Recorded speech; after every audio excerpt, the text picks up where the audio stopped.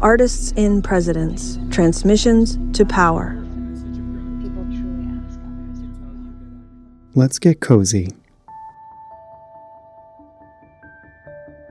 This is an invitation.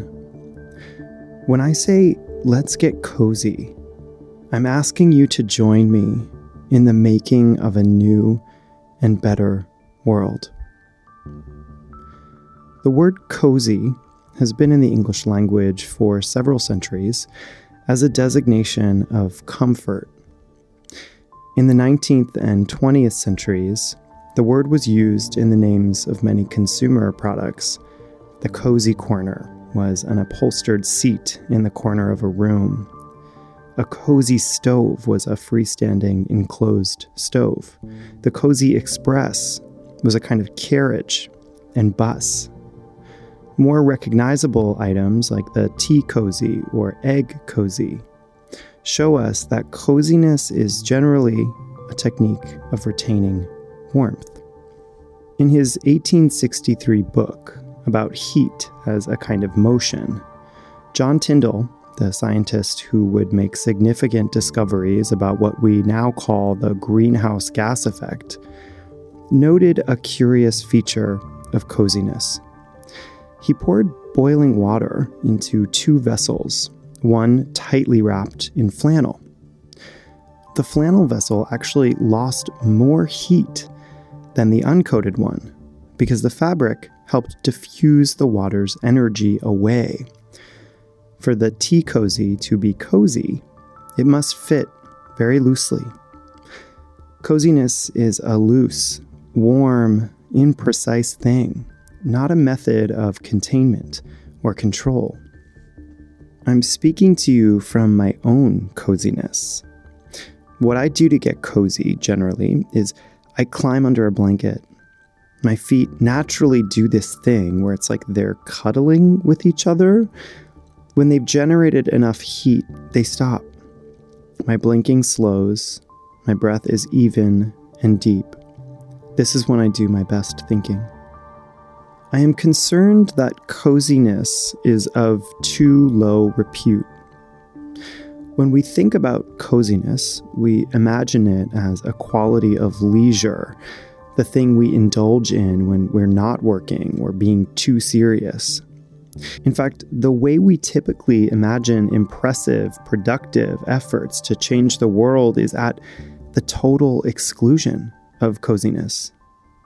We imagine the community organizer. We imagine them intensely mobile and uncomfortable, someone whose discomfort proves their tenacity, grit, and good work.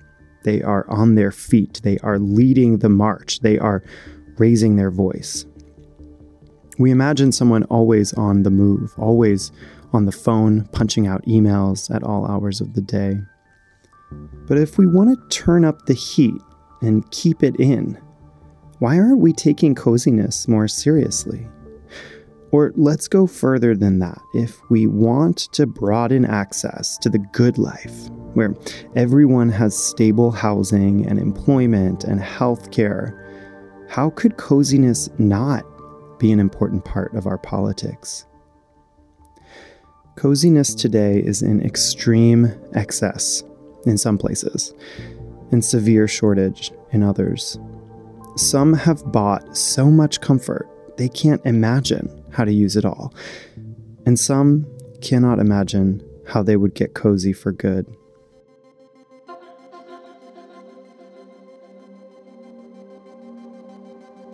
There can never be a total market for coziness.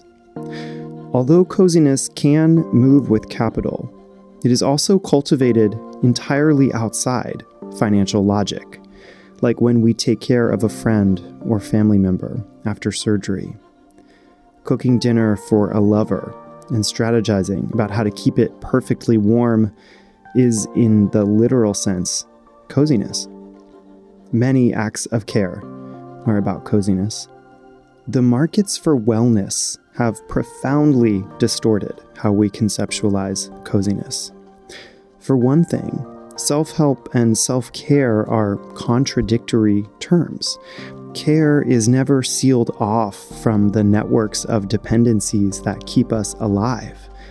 Often the exhortations to practice self-care seem like the opposite of a call to action, like you shouldn't have to work. But as long as some have too much and others too little, getting cozy is always a political practice. What if the most consistently radical place for movement work is not in the streets, but in bed, that quintessentially cozy place where we spend so very much of our time? Sleep is not wasted time. The bed is the sick place, and now the workplace, and perhaps a political place. Let us commit to never letting a nap go uncelebrated. Those for whom a lack of coziness is endemic to their enforced states of vulnerability are experts in coziness, and we must seek their wisdom. For disabled people, for chronically ill people, for negatively racialized people whose generational traumas are encoded in their chronic pain, getting cozy is the only way to work. And sometimes it is so much work that it goes completely unnoticed by those for whom getting cozy doesn't take much work at all. I hear from many well-meaning people that they wish disability justice was more organized and publicly legible. What they don't know is that disability justice work can be making tea, can be turning on the seat heater in the car a few minutes before their disabled elder returns from a painful procedure in the hospital.